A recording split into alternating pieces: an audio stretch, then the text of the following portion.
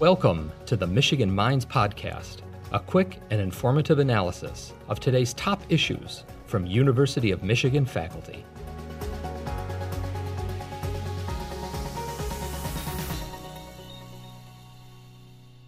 I'm the Richard A. Meisler Collegiate Professor in the College of Literature, Science, and the Arts, and I'm jointly appointed in the departments of Afro-American and African Studies, History, and in the Residential College.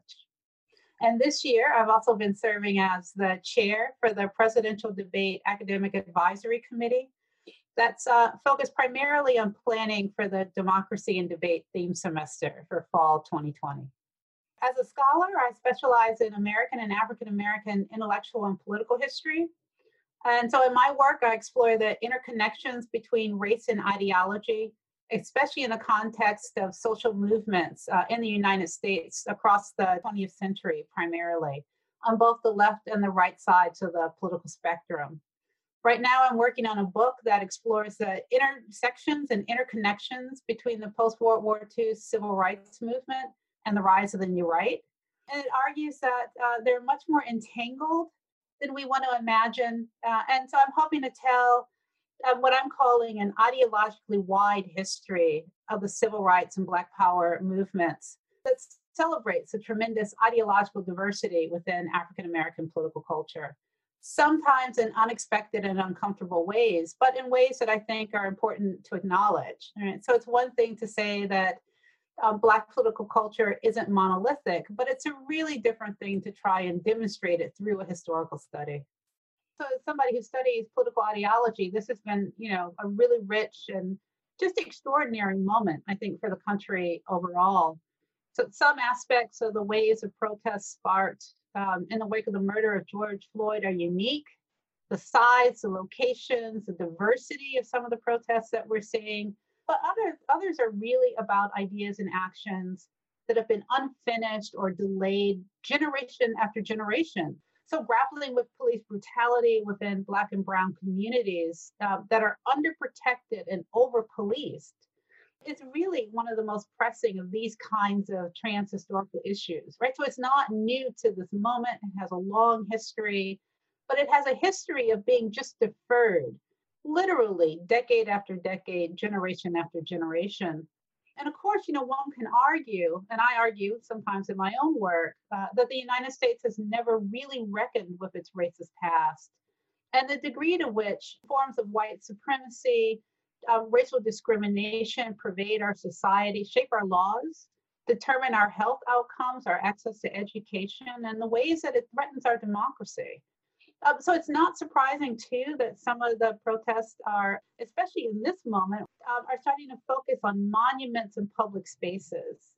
That these things would be front and center, because if you think about it, they're really ideology written in stone and cast in bronze, right? And so I think kind of contesting that, it makes a certain amount of sense that that's what we're seeing now in the context of protests that have touched on so many issues, from police brutality to mass incarceration to what's going on in communities across the country. A lot of us, have been working on these planning issues across last semester and over the summer. I think, we kind of agree that democratic cultures and practices, civic engagement, informed debate don't just happen. The democracy is really a muscle. It needs to be exercised. So the Democracy and Debate theme semester, we hope, gives us an institutional framework to think, to teach, to learn together about what it means to be a member of a democratic society, what democratic engagement looks like from a global perspective, especially as authoritarian governments are on the rise, and what makes the exchange of ideas so difficult for us, particularly at moments of such extreme polarization, that we're finding it difficult to agree even on the basic facts. Theme semesters have a long history within LSA. In fact, last academic year, there were 2 theme semesters, one focused on the Great Lakes, and the other, which goes into the fall, technically, is on the anniversary of the 19th Amendment, called Suffrage 2020. So we've had a lot of theme semesters. But an all theme semester is a little unique, a little rare. But it works in a similar fashion, linking designated courses along with a series of events that are all meant to explore a central issue or a question or an idea. So for us, we've taken democracy and debate as a theme that will kind of link together the courses and the events. This theme semester is a little unusual too, not only because it involves the entire university in a way that's not always common in a theme semester, but also because it involves Michigan Online and a Center for Academic Innovation's Democracy and Debate Collection, which is a series of digital assets that we're creating now and will be creating in the fall that we hope will be used during the theme semester and then well beyond it. Right. So for other kinds of conversations, not only on campus, but among our alumni community and then out in the surrounding communities that are beyond the campus.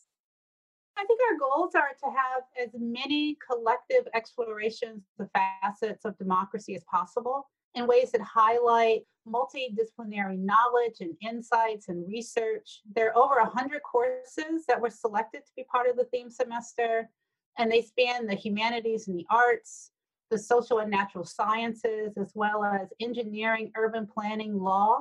Some focus on aspects of democracy, voting, shifting definitions of citizenship and inclusion. Others center on major policy issues that'll play a role in the 2020 presidential debates and the elections, such as immigration, climate, healthcare, mass incarceration, and police reform. So that really spans the gamut of the university and pulls on all the strengths and talents, particularly of our faculty. Broad-based engagement with the UM community, including students, faculty, staff, alumni, was an important part of the planning for the theme semester from the beginning. The COVID-19 pandemic makes that more complex and challenging, but our goals still involve community engagement and public outreach. I think people will be excited about some of the programming we've come up with. And of course, we'll be working with Student Life and other campus and community partners around voter registration, especially for students and within the framework of the Big Ten Voting Challenge. For me, the key takeaway is that this is Michigan at its best. This has been a very difficult period for our country and for our world. The pandemic, coupled with what President Schlissel called the pestilence of racism and deep structural inequalities. Michigan at its best means providing a platform and a framework to confront the biggest, most pressing issues that'll make or break our society as we continue to struggle to fulfill the perpetually deferred promise of American democracy for all of its citizens and all of its residents. That's not to say that we have all the answers. We don't. But we know how to pose the questions, organize the data, do the research, teach the courses that are an important part of finding the answers and generating solutions, ideally informed by the protests we've witnessed locally, nationally, and internationally, and inspired by that level and degree and commitment to anti-racist activism in education. Democracy is hard and messy, sometimes ungovernable, even maybe a little frightening, but always worth fighting for. It's a great Ella Baker once put it, give light and people will find the way. Thank you for listening to the Michigan Minds podcast, a production of the University of Michigan. Join the conversation on social media with #UMichImpact.